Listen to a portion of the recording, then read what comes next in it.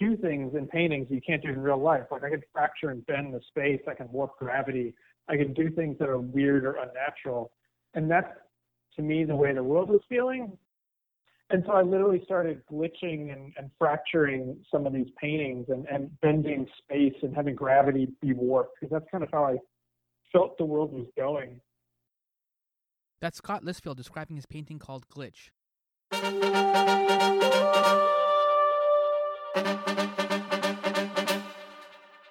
Yo, welcome to my summer lair. I'm your host and, of course, art model. Oh yes, Sammy Unan. And with today's guest on the program, we class it up. We're joined by a painter, a visual artist. So tuck in that shirt and spit out that gum. It's company manners time.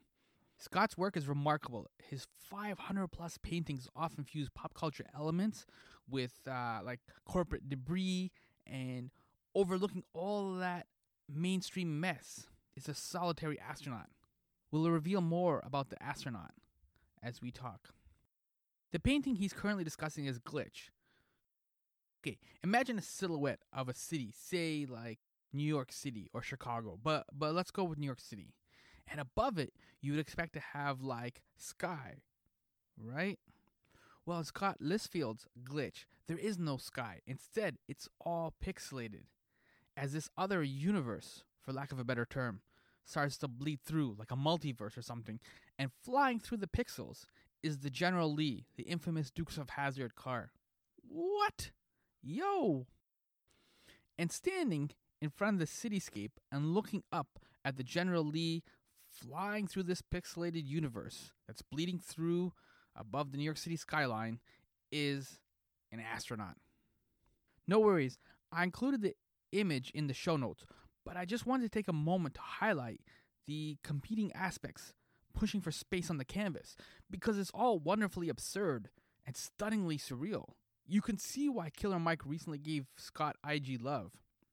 I dig the guy's work, as you can tell, and so this was a treat to finally talk to him about sci-fi and painting and that lonely, judgmental astronaut.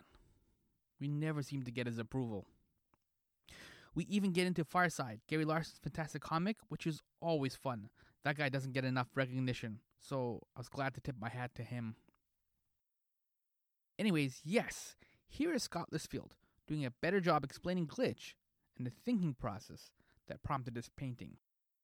I've spent most of the last 6 months in my own house just watching TV. And so, when you do that for that long, like, you start building a relationship with TV shows instead of people, which also feels kind of weird. And that kind of reality started pouring into my paintings in a weird kind of way. So I started making paintings about, movies and TV shows and music that I was listening to.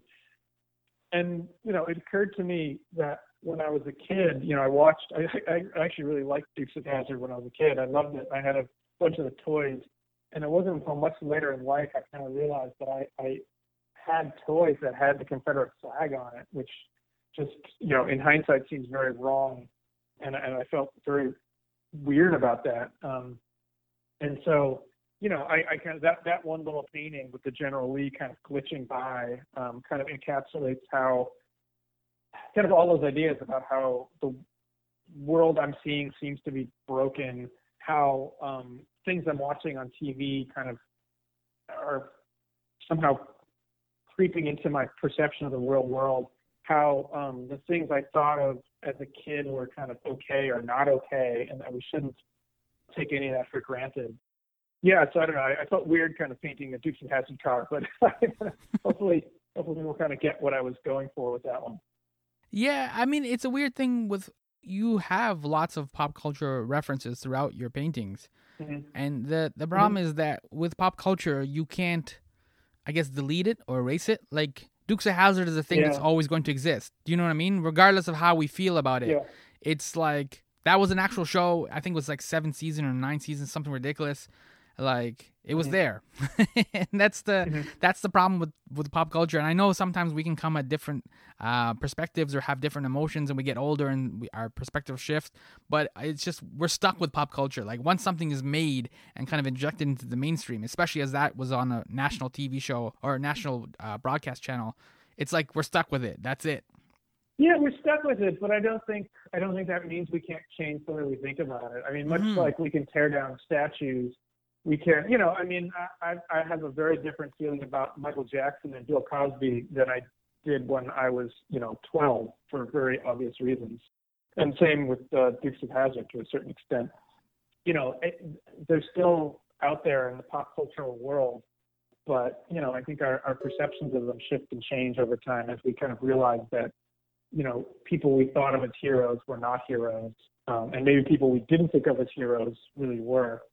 So I don't know. People say like, oh, it's Dukes of Hazzard, or oh, it's pop culture. It's not really that important. And to a certain extent, that's true. But a lot of my work is about how pop culture really did kind of inform who I was. Certainly when I was growing up, but still right now. I don't know. I think it's important to always think about those things as we continue to live with them. Yeah, when you first started painting, you were kind of doing it. You started in the late 90s, 98, 99, when Y2K was about to happen, and they were promising that airplanes were going to fall out of the sky, and it was also a new millennium. There was a lot of angst at that time, right? Because of all those kind of spiritual, emotional shifts that we were going through, and we didn't know about the technology. There was a lot of upheaval and kind of unsettling feeling as we kind of went in from 99 into 2000. Is that type of angst that we went through, does that mirror at all the current pandemic, or is it a completely different emotion? I think it's a little different. I feel like 2020 is kind of what we thought Y2K plus like the Mayan 2012 thing was. I feel like this year has been what we thought those years were going to be, but 1999, 2000, 2012, like they weren't actually that big a deal. Mm-hmm. There was certainly. I mean, I don't know.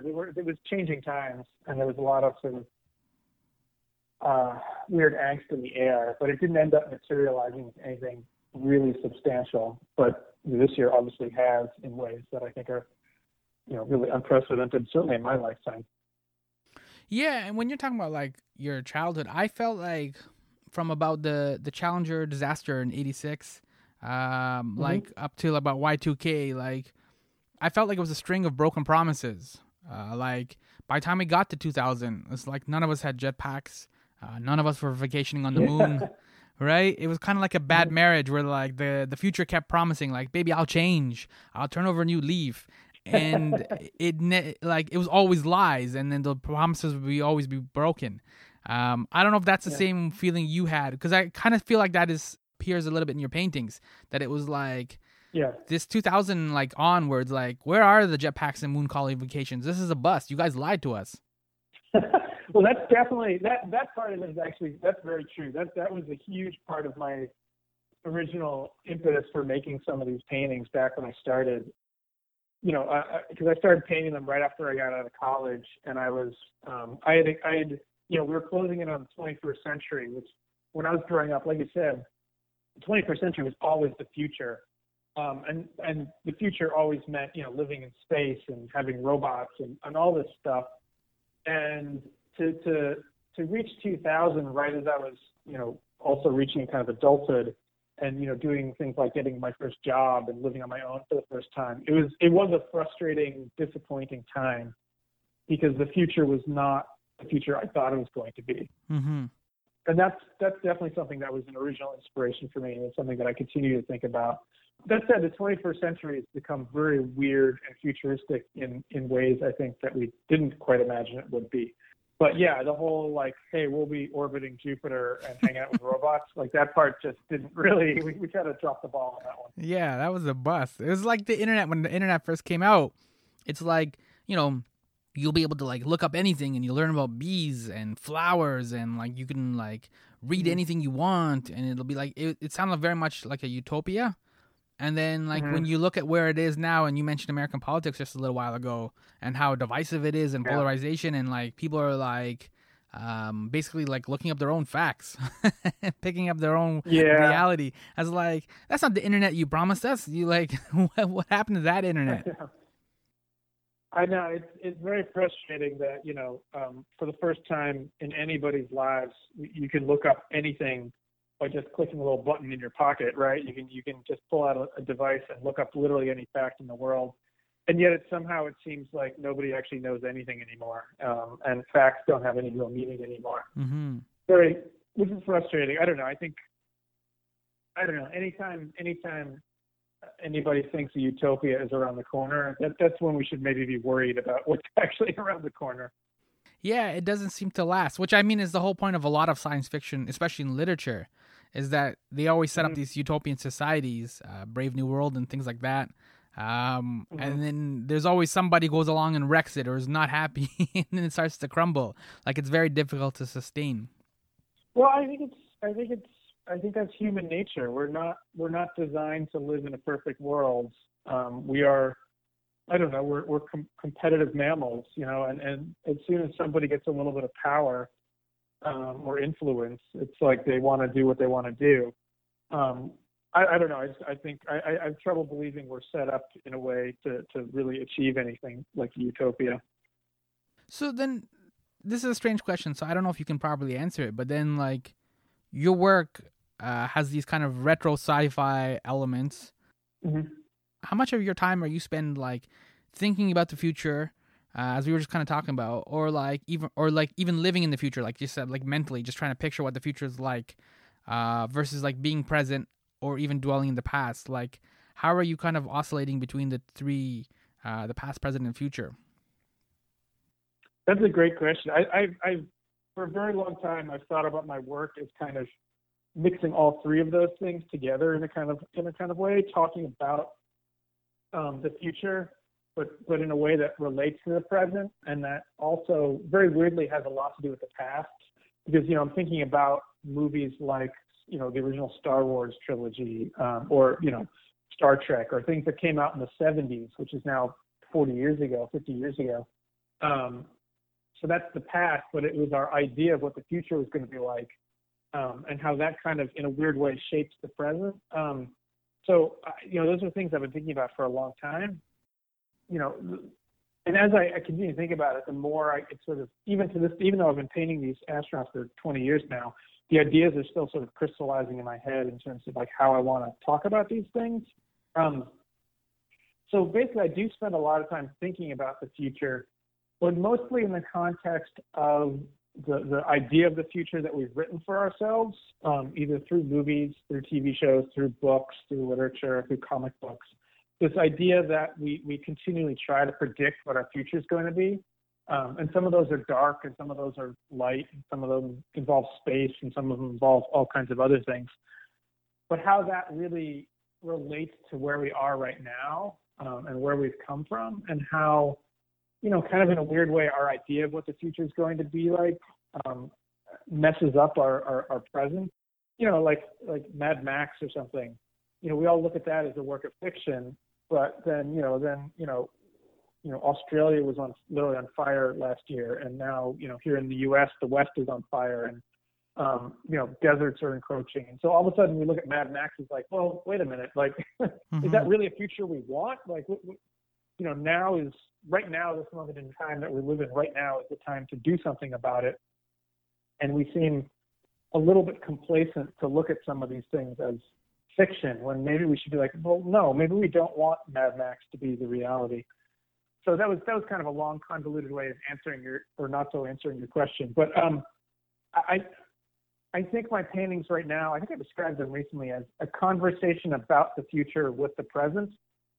And I think that's a pretty good way of describing them. So I read a lot of science fiction literature, and I watch movies a lot too. And I'm always thinking about how, the things we talk about the future can affect what we're doing. Things like Elon Musk is trying to make things that sound right out of a science fiction movie, Mm-hmm. And it always cracks me up when things like the like a hoverboard or the shoes from Back to the Future. The lace people ups. are like, well, let's just make those. It's in a weird way. It's like the future we predicted 30 years ago, we're just sort of making it. Whereas if Back to the Future had never come out, we wouldn't really be doing that. So I don't know. It's this weird mix of like what are we really doing right now, and how is that going to shape the future? I don't really know, but I am thinking about that a lot. Yeah, you're talking about like things, for example, like the Star Trek, and how that the communicators influenced the flip phones we had in the 90s. Yep. And the other obvious one too of what you're talking about is Terminator 2, specifically Terminator 2 with Skynet. And we will make jokes and stuff like that. We have Skynet memes and stuff like that. But Skynet is actually pretty frightening. It's as a horror movie. Yeah. It's not something I would joke about. The movie was called literally Judgment Day. And humans were found wanting. You know what I mean? And we got erased. Yeah, I mean, there's a food product out there called Soylent right now. Like, it's called Soylent. It's named after Soylent Green, which in the movie was made of people. Yeah. So I don't know. But part of what I mentioned too, like Brave New World, and we were just like Terminator 2, and I guess this is related back to your paintings, but is there, addicted is the wrong word, but I don't know what else to use, but are we addicted to like endings? Like we want to see how these things end? We're used to, like, the things we celebrate in our culture are like startups, right? Mm-hmm. And we like beginnings and things like that, and origins and all those kind of things. But are we also addicted to or curious about endings? Yeah, I think the word I'd use is obsessed, maybe. I definitely think there you go. That's a better word, yeah. Yeah, I think, I mean, not all the movies are successful, but there's a constant stream of movies coming out that deal with, the destruction of the world in one way or another. And I don't know, these things go in cycles, like when Armageddon came out and Deep Impact came out the same year, like 20 years ago, and, Independence Day. And, I don't know. I've actually thought about this a lot. I'm really not sure. I'm sure there's people who've written theses about this, but like, I don't know why it is we're so obsessed with how things end for our civilization, but we really are. And yet we seem kind of unable to really, almost paralyzed to really do anything about it. Mm-hmm. It's with this pandemic.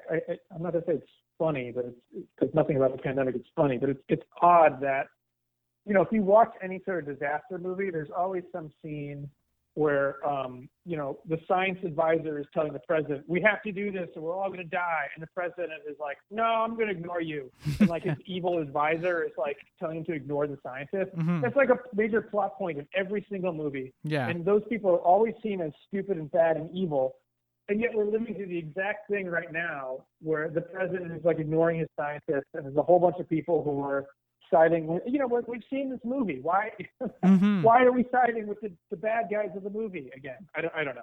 I don't know where I'm going with that, but yeah. Well, that's the thing. It's what you're saying too is it's kind of sometimes the sci-fi falls on deaf ears. Like how many times have we referenced 1984, right? And it kind of like we know to pay attention and to kind of keep history alive and all these kind of things, and then like nope, we just teach different things in school and like. The places where you expect like 1984 to be vibrant, it's dying. Yeah, I think that's where I was going with that point. Is that's what really surprised me.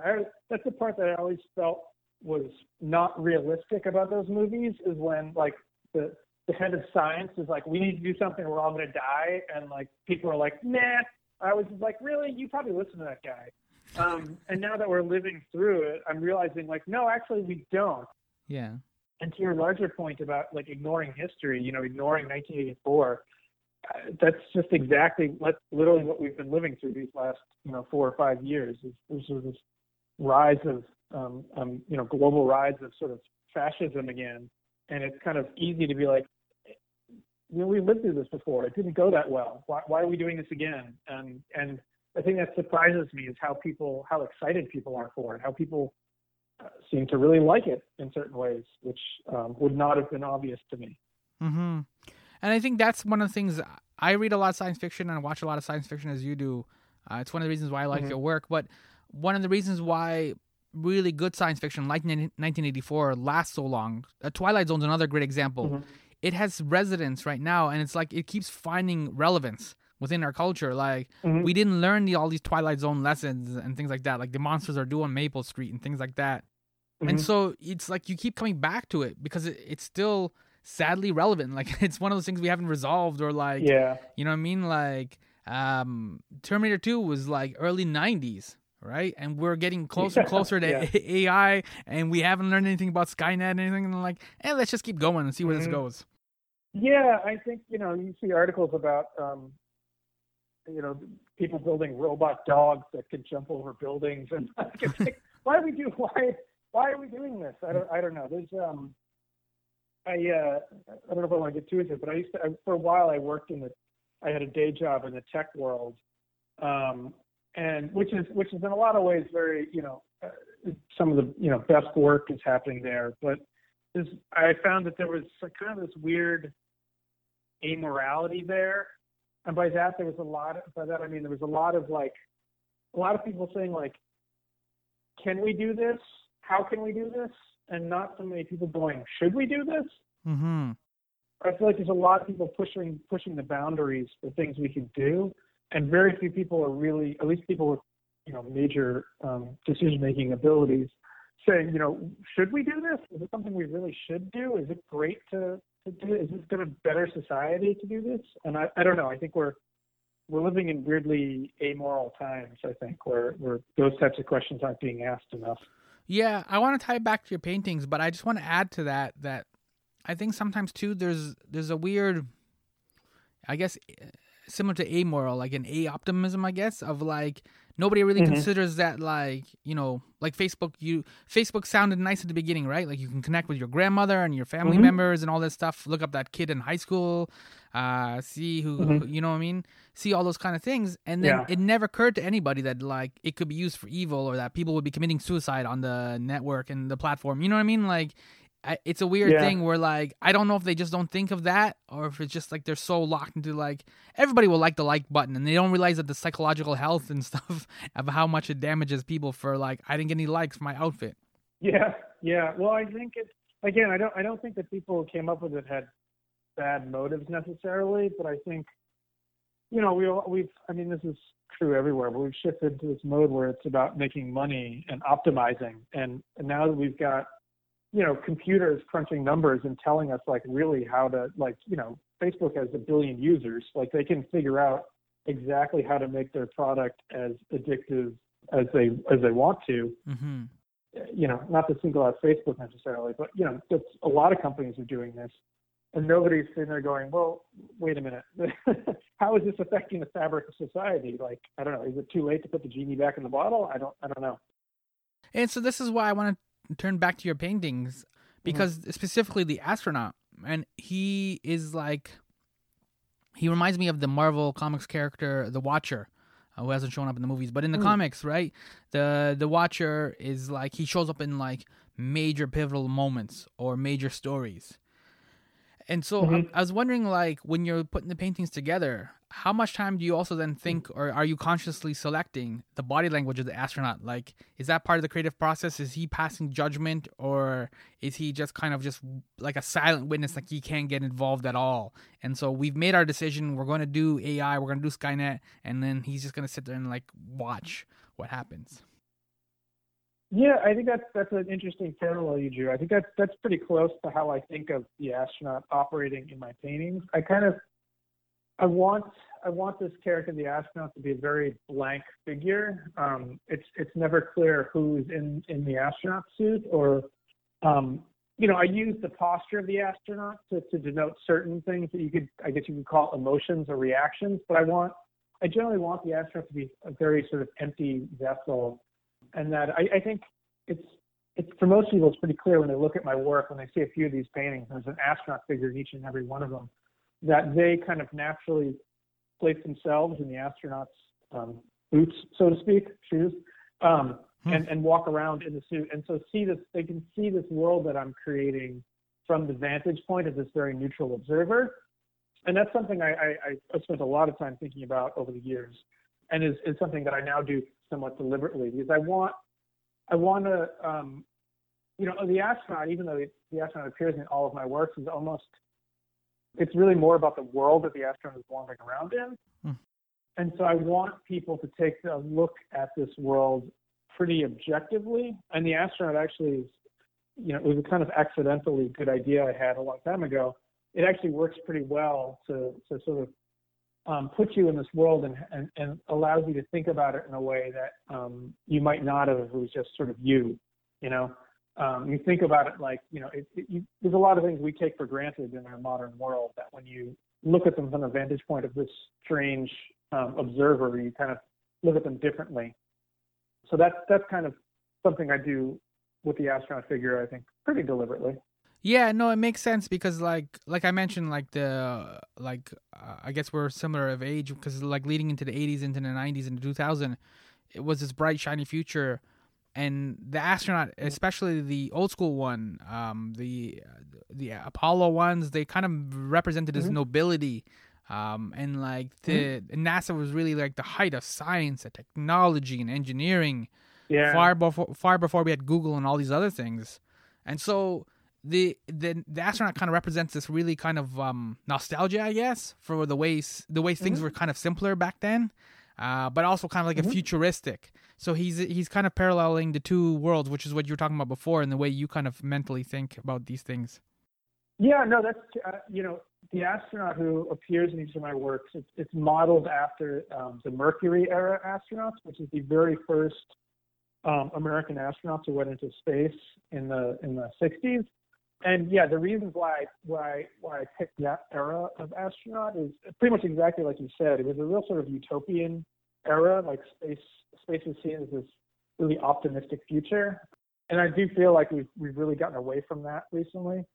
And then the other reason why I picked that era is that back then they were staying inside their little tiny capsules, so they didn't need these big bulky suits. I like that the astronaut suit that I paint is a little bit trimmer. You can really feel the kind of human in there. Whereas, once you start going out into space, you've got these big Michelin Man type astronaut suits that feel a little bit less like there's a person in there, maybe. So as we're wrapping up, I just want to ask a couple more questions. I want to kind of stick with your work, and I'm curious. This is kind of a weird analogy, so I apologize, but your paintings echo Gary Larson's Far Side in a way. In terms of sarcasm and humor, but also you're framing a specific moment. Like you have to capture the exact moment in terms of the storytelling. Like it's like when you're flipping through TV channels and you land on a movie and like it's obviously 20 minutes in or something like this.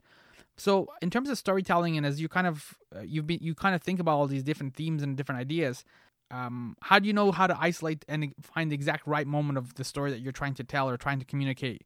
And like, do you sometimes find that you've started like isolated the wrong moment, quote unquote, for the trailer, and then you have to kind of start all over? That's a really good question. It's funny, I haven't thought about Gary Larson that much in a very long time. But when I was a kid, I had a couple of his books that were really important to me. Your sense of humor is very. Yeah, your sense of humor. It's both of you. You got your work and his work is very sarcastic. I know it's a type of different sense of humor, but it's like it's one panel, and there's a humor and a playfulness to it, and science. Yeah, no, I remember reading an interview with him for a long, long time ago, and I'm probably butchering the exact what he exactly said because it was a long time ago I read it. But I remember him, talking about how, for support of his panels, like there's one I'm thinking, there's a lot, where he has like a cow that's just exactly in the right spot. And the cow has its positioned just so that it's just so awkward and funny. And that if the cow were like positioned a little bit differently, it wouldn't quite have worked. Yeah. Or there's a famous one of like, there's a kid who's pushing on the door at the entrance to like the genius school, and it says pull, and he's pushing on it. Yeah, Center for the Gifted or something like that. Yeah.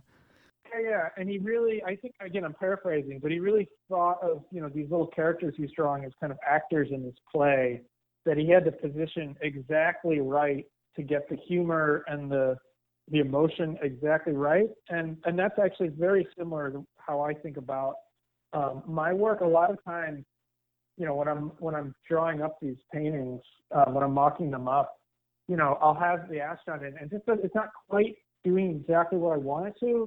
And sometimes I'll just swap it, like I'll move the helmet, like the helmet needs to be tilted like at a slightly different angle. And all of a sudden that is exactly it's exactly what I was trying to say. So I guess what I'm saying is, not to say that I'm like Gary Larson, he's, one of the most successful cartoonists of all time, but I do think of arranging the pieces of my paintings kind of like a small play. And I think he probably approached his cartoons in a very similar way, and that moving things just a little bit over left or right or tilting the head can really make like all the difference in the world in terms of getting across exactly what it is you want to say. So that's a really interesting point. I'll have to go back and look at some Gary Larson cartoons now. Yeah, because it's like most of the time, the astronaut is not always directly looking at us. He's kind of maybe a little bit off. Like you said, he's a little tilted sometimes, looking at something kind of different. Mm-hmm. But also because the he's got the classic sunshade, like it's the darkened face, so you don't see his face at all. Mm-hmm. You don't actually quite know what it is that he's looking at, right? And so it all of it kind of like comes together and kind of your work is deceptively simple. You know how you sometimes read like a chapter or a couple of paragraphs in a book and you're like, okay, that makes sense, and you think about it and you're like, all right, whatever. And then you put the book down and then you walk away and you're like, wait a minute, that was a really profound statement. Like, you know what I mean? It just took you a second to like for the quarter basically to drop into the slot. And it's like, well, that writer's really good. That's sometimes I think your work sometimes gets I guess I don't want to say dismissed because that's kind of mean, but like that kind of tone where like, oh, it's just like pop culture. And I know sometimes the snootier people will kind of classify it as lowbrow. I guess that's the word I'm looking for. Yeah. But then when you actually like think about it and you like walk away from it, then you're like, whoa, there was some like depth to it. And the way that, like I said, the way that the astronauts kind of just watching this tableau and watching it all unfold and just being the silent specter, it's kind of there's like layers to it. It's not just as quite as simple as you think it is. Well, thank you. I really, really appreciate that. And that's, again, right from the early days when I first started these paintings, that was something that I really wanted to do. I kind of wanted them to hit on a couple levels. I was always okay with, people just came and saw my work and they're like, oh, that's funny. This guy painted, an astronaut hanging out with Chewbacca. That's cool. I like Chewbacca. And if that's like kind of all they got out of it, I was like, okay, that's fine. If they like it on that level, that's cool. But I did try to weave in, I've always tried to weave in, something a little bit more profound in there. And that's one thing I've gotten a lot better at over the years. My early paintings, I was not very good at it at all, but I've gotten a lot better at it over the years. And I think one of the real pleasures of my art career is that people really do get that. I think, at least, the people I hear from on social media, and I think they really do get the underlying message of what I'm saying, that even though, I do use this language of, science fiction movies and pop culture and bits and pieces of stupid things, and I'll make a painting with a Toys R Us in it or something, which seems a little bit juvenile, that people really, really have gotten the message behind my work, which is, as a artist or a writer or a movie maker or a musician or anybody who does anything creative, I don't know if there's any bigger compliment than that people, you're saying something, you're kind of shouting into the void and people are hearing it. So I don't know, that's been, probably one of the highlights of my art career is that, people do get the message that I'm kind of hinting at. Yeah, that is cool. So then are you getting closer to getting the stuff that's in your head out onto the canvas, onto the paint? Because that's also the other creative struggle sometimes, is closing that gap between what you see in your head and getting that out into the world. Yeah, I think that's another thing that I've gotten a lot better at. When you first start as a painter, you're really worried about this sort of like, does this look good? Can I actually paint an astronaut that looks like an astronaut? And you're worried about all kinds of different things on that level.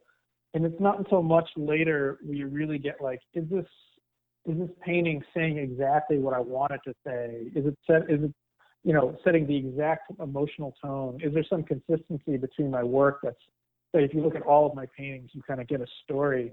Those are things that kind of came for me later in my career.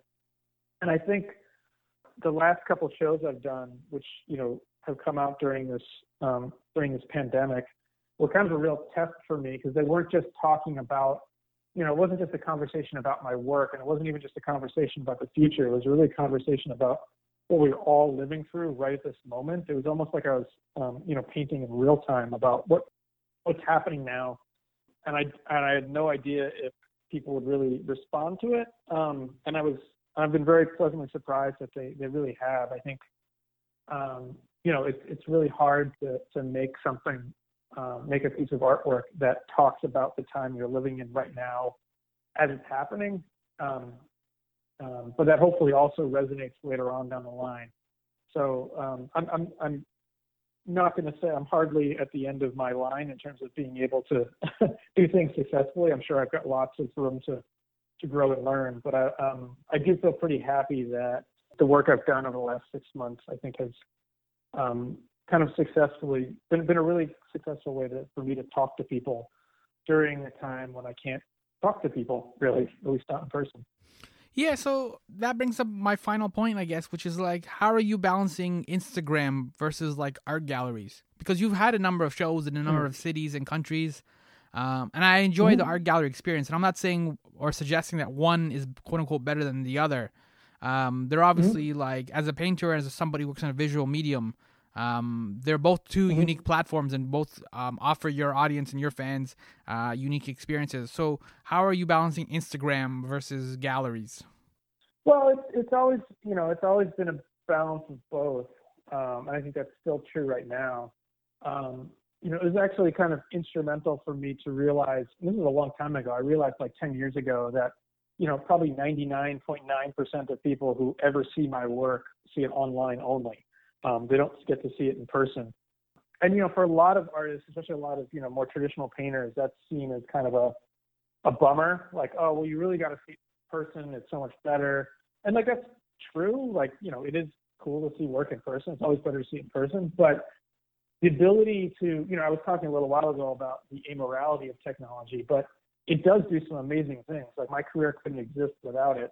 The fact that I can, I've had paintings that I've put on Instagram that literally maybe 2 humans alive have seen in person. They haven't even left my studio.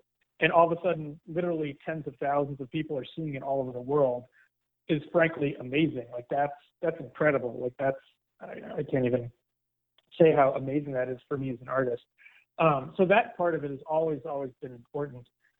And, the galleries, I guess there's 2 points. There's the business side of the gallery, which is important for me as an artist. But then I think that's what you're hinting at, is like the actual ability to see the work in person in a gallery. Is that kind of what you were wondering about? Yeah, because the problem I think with the internet is that you obviously, like, if you post a painting and I'm like, that painting's terrible, I can just like walk away and then just like not see anything else they do or anything like that, because the internet is just full of distraction. But when you go to a gallery and you kind of immersed into a handful of rooms of your work, then you get to see a better sense of who you are. You get, in a sense, forced to kind of like go through your work, or the work that you're presenting, in this case for the quarantine exhibition. I recently went to our gallery, the AGO, Art Gallery of Ontario, and they had a Diane Arbus exhibition. And I knew the name, and I'd seen some of her, like the twins from The Shining. I'd seen a couple of photos, but I didn't really know her stuff. And obviously I could like look up stuff on Instagram or Google or whatever, and I could see a bunch of her stuff. But going room to room, I was like, you get to kind of be immersed in her world and see all the kind of, see if there's certain themes that kind of show up and stuff like that. And yeah, I was like, by the time I left it, I was like, whoa, this girl's really cool. I'm in. Like, I like her. Like, I'm a fan now. That's kind of what I was getting at. Yeah, no, I know exactly what you mean. When I was in my formative years, when I was maybe like 20, I went to see a big show of Mondrian's work in New York. Who, I mean, I think most people know Mondrian, and art people are like, yeah, he's good. But he's kind of known for this very, very strict, almost style of just sort of blocks of color. And I remember going through this whole gallery, and at the very end of his life, he moved from after World War II, or maybe during World War II, he moved to New York from Europe. And he actually he was really influenced by jazz, the jazz scene in New York, and started doing these paintings that were for him much more lively, I think. And if you had just sort of seen them online, you'd be like, oh, hey, another geometric Mondrian. But after moving through this whole gallery of his work, these paintings at the end felt like really full of life and lively and everything. And I don't know, I think about that a lot in terms of, I don't know, you got to kind of live with an artist's whole experience to really kind of get what they were thinking and be in their world. So I don't know. That's a long story, but yeah, I ramble too. Don't worry.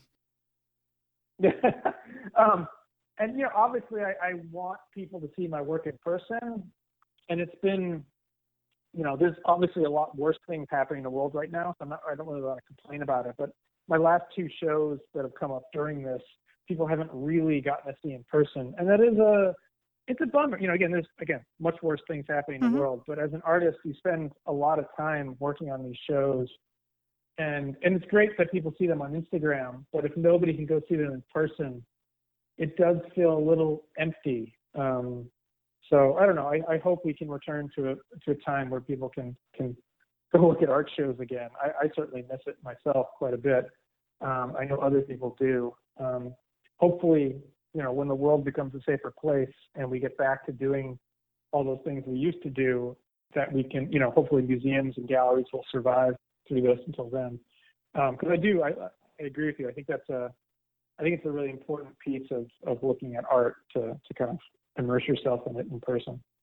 I just want to add too, like, you also don't know what's always out there, and so sometimes you go to a gallery and you might want to go see your stuff, or somebody, like I went to see Diane Arbus at the AGO, and then all of a sudden you wander to the next room and you're like, yo, who's this guy? Like, what's happening here? This stuff is amazing. Like, you don't know always what's out there, right? And you don't know how to search for, like, you can't ask Google, find me cool stuff.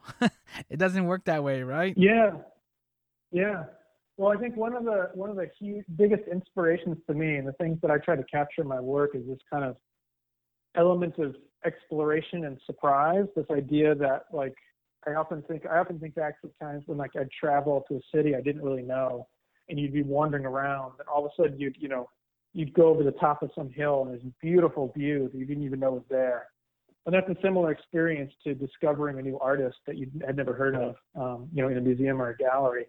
Those types of things are really, really inspiring to me.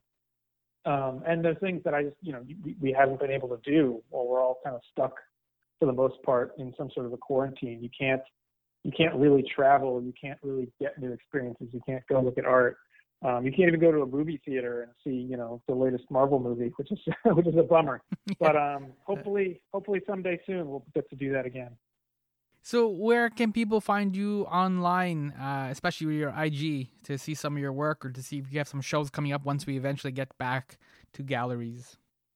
Yeah, my name is Scott Listfield. I'm online at Scott Listfield. That's ScottListfield. My website is astronautdinosaur.com, and I'm pretty easy to find via Google. I'm on Facebook and Twitter and all the usual places too. Mm-hmm. Thank you so much for your time, Scott. We covered the current exhibition Quarantine, which runs till October 10 in New York City.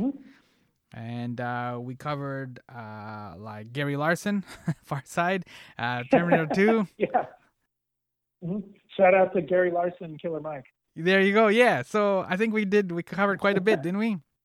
We did. That was good. That was a lot of topics. Yeah. So thank you for your time. That's it. There's nothing else we gotta cover or anything. Oh, you know what? We didn't talk about the Tim Hortons piece. Oh yeah. Yeah. I let down all my Canadian people. All right. If you want to talk about the Tim Hortons piece, we can. All right, give me a couple of minutes on the if you have the time, I appreciate it.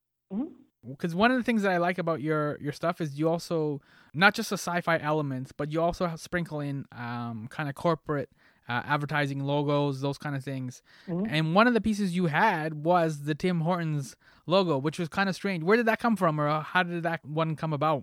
Yeah, that's it's funny. That's one of my weirder paintings. And I'm always nervous when I do something that feels kind of a little esoteric or weird. And then it's often those pieces that people love the most. So I've learned to kind of embrace the things that are a little bit weird. So I have a bit of a background in design. And so I'm always interested in logos, and how I often think of like a modern landscape as a series of like repeating logos and colors that we've created for ourselves, as opposed to trees. We have, a McDonald's logo next to a Tim Hortons logo, next to a Burger King logo or whatever. And that's something I've kind of thought about for a long time.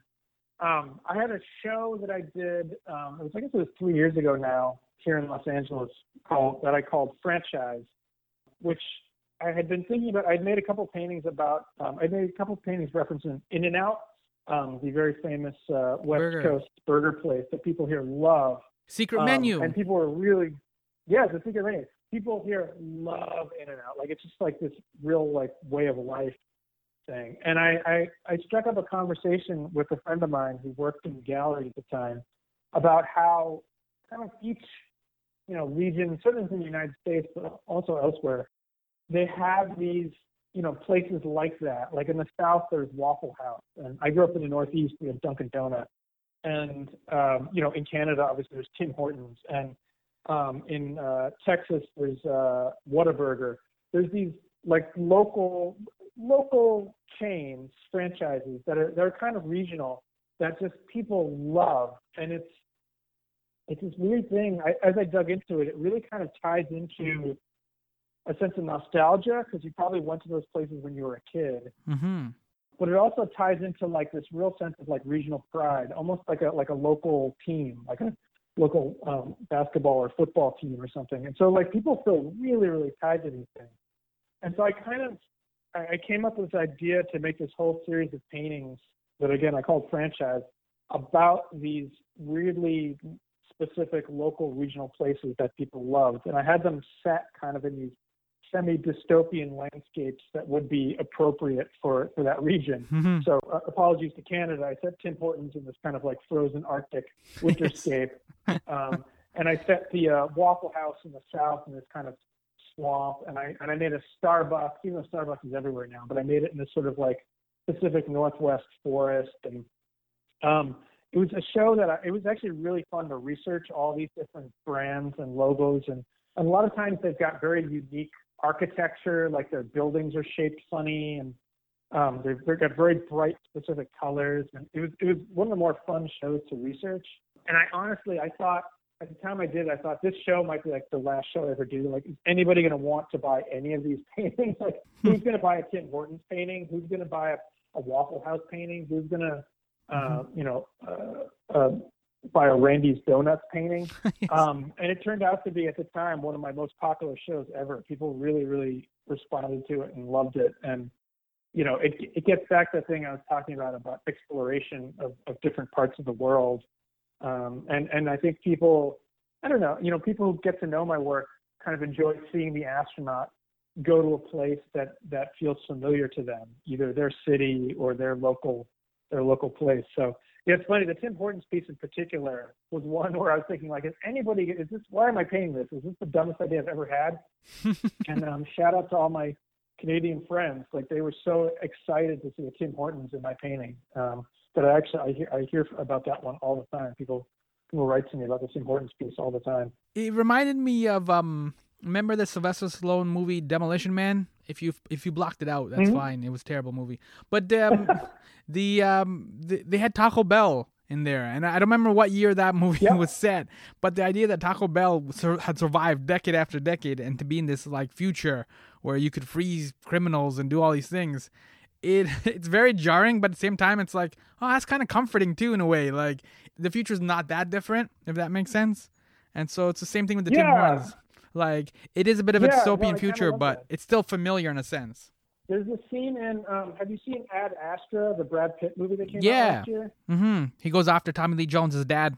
Yes, yes. There's a scene, I'm blanking on what it is. He's flying away from, I think he's flying out of the moon. And again, I don't remember when this movie is set, some point in the future. But he's flying away from the moon. And you can see on the lunar landscape, there's a little neon sign for, it was like Kentucky Fried Chicken or some chain restaurant. Mm-hmm. Had a location on the moon. And that was actually, it speaks to me. That was probably my favorite part of the movie. Like, it just cracked me up. Because I don't know, that feels really realistic. Like, I think whatever the future holds, a lot of these fast food places, they're still going to be around. We're still going to, no matter how far into the future we go, we're going to still want that kind of stuff. Mm-hmm. And I kind of love that incorporation of what feels sort of mundane and early 21st century, placing that in 200 years from now feels, I don't know, kind of fun and weird. We've set up Tim Hortons in Afghanistan for obviously the Canadian troops and things like that. And I know there's a couple of other kind of like, I don't think it's McDonald's, but there's a couple other corporate chains as well have set up a couple of restaurants, I guess, for the troops, just to have a little bit of familiarity and like have a taste of home, basically, of what you're talking about, right? And it's just weird because it's like when you go to the site and you have to put in your little zip code or your postal code to find the locations, whatever. Afghanistan is listed there, and it's just like, why would you in there. Like, it just seems so far flung, right? Like, you expect it to be in New York Mhm. City, you expect it to be in different places, and then it's like, yeah, it's because Mhm. it's like what you're talking about. Where like, as weird as it is, it's just like in the middle of this war zone. They just want to give people some Mhm. familiarity, some comfort, and they know for like 2 minutes or 5 minutes you can kind of go there, and it's everything's normal. You know how to order, you know what the food is like, all of that. Yeah, that gets like exactly to what I was talking about with that sort of there's a strange familiarity, nostalgia, comfort to those places, even if you haven't been to one of them in 20. Like I don't go to a lot of fast food places myself, but there's still this like just innate sense of being home almost with some of those places, which is I have mixed feelings about it because like I don't love some of those places for a number of obvious reasons, but it's there. It's in my brain. I can't get rid of it. Mm-hmm. Well, and as you said, it's part of our landscape, right? So, like, Mm-hmm. I've been to LA many times, and of course, it's just like when you're driving and you see the in and outs, and I know enough that Mm-hmm. like, it has a secret menu, Mm-hmm. so I don't order like a tourist, basically. But again, it's that experience, though, right? Like, you go to California, you go to In and Out, and you come back. Like, so Mm-hmm. it's the way our quote unquote our system, our cities and stuff are set up. Yeah, it is. It really is. That's the way we've. It's the modern landscape, I guess. Like I said. Mm-hmm. Yeah, so I've taken up a lot of your time. I apologize. But thank you so No, much. it's fine. Thanks for talking to me. Yeah, no, it was a good time. I enjoyed the conversation. So thank you so much. Thank you. Thanks for talking to me. Have a good one. Yo, that was dope. That was Scott Listfield, and I am Sammy Yunan. Before I go, if you want to stay informed, if you want to be the cool kid on the block with all the inside info, I got a way for you to do that without going on social media. My newsletter, My Pal Sammy, is handy and dandy in that order. TV and book and podcast and you name it recommendations. I just hung out with a painter on this My Summer Layer episode. Clearly, I have taste. Well, some taste. If you go to mysummerlayer.com, you can sign up for the newsletter without the headaches and stress of social media. You're welcome. My name is Sammy Yunan. This has been My Summer Layer. Thank you for listening to me in a Netflix world. Art, yo.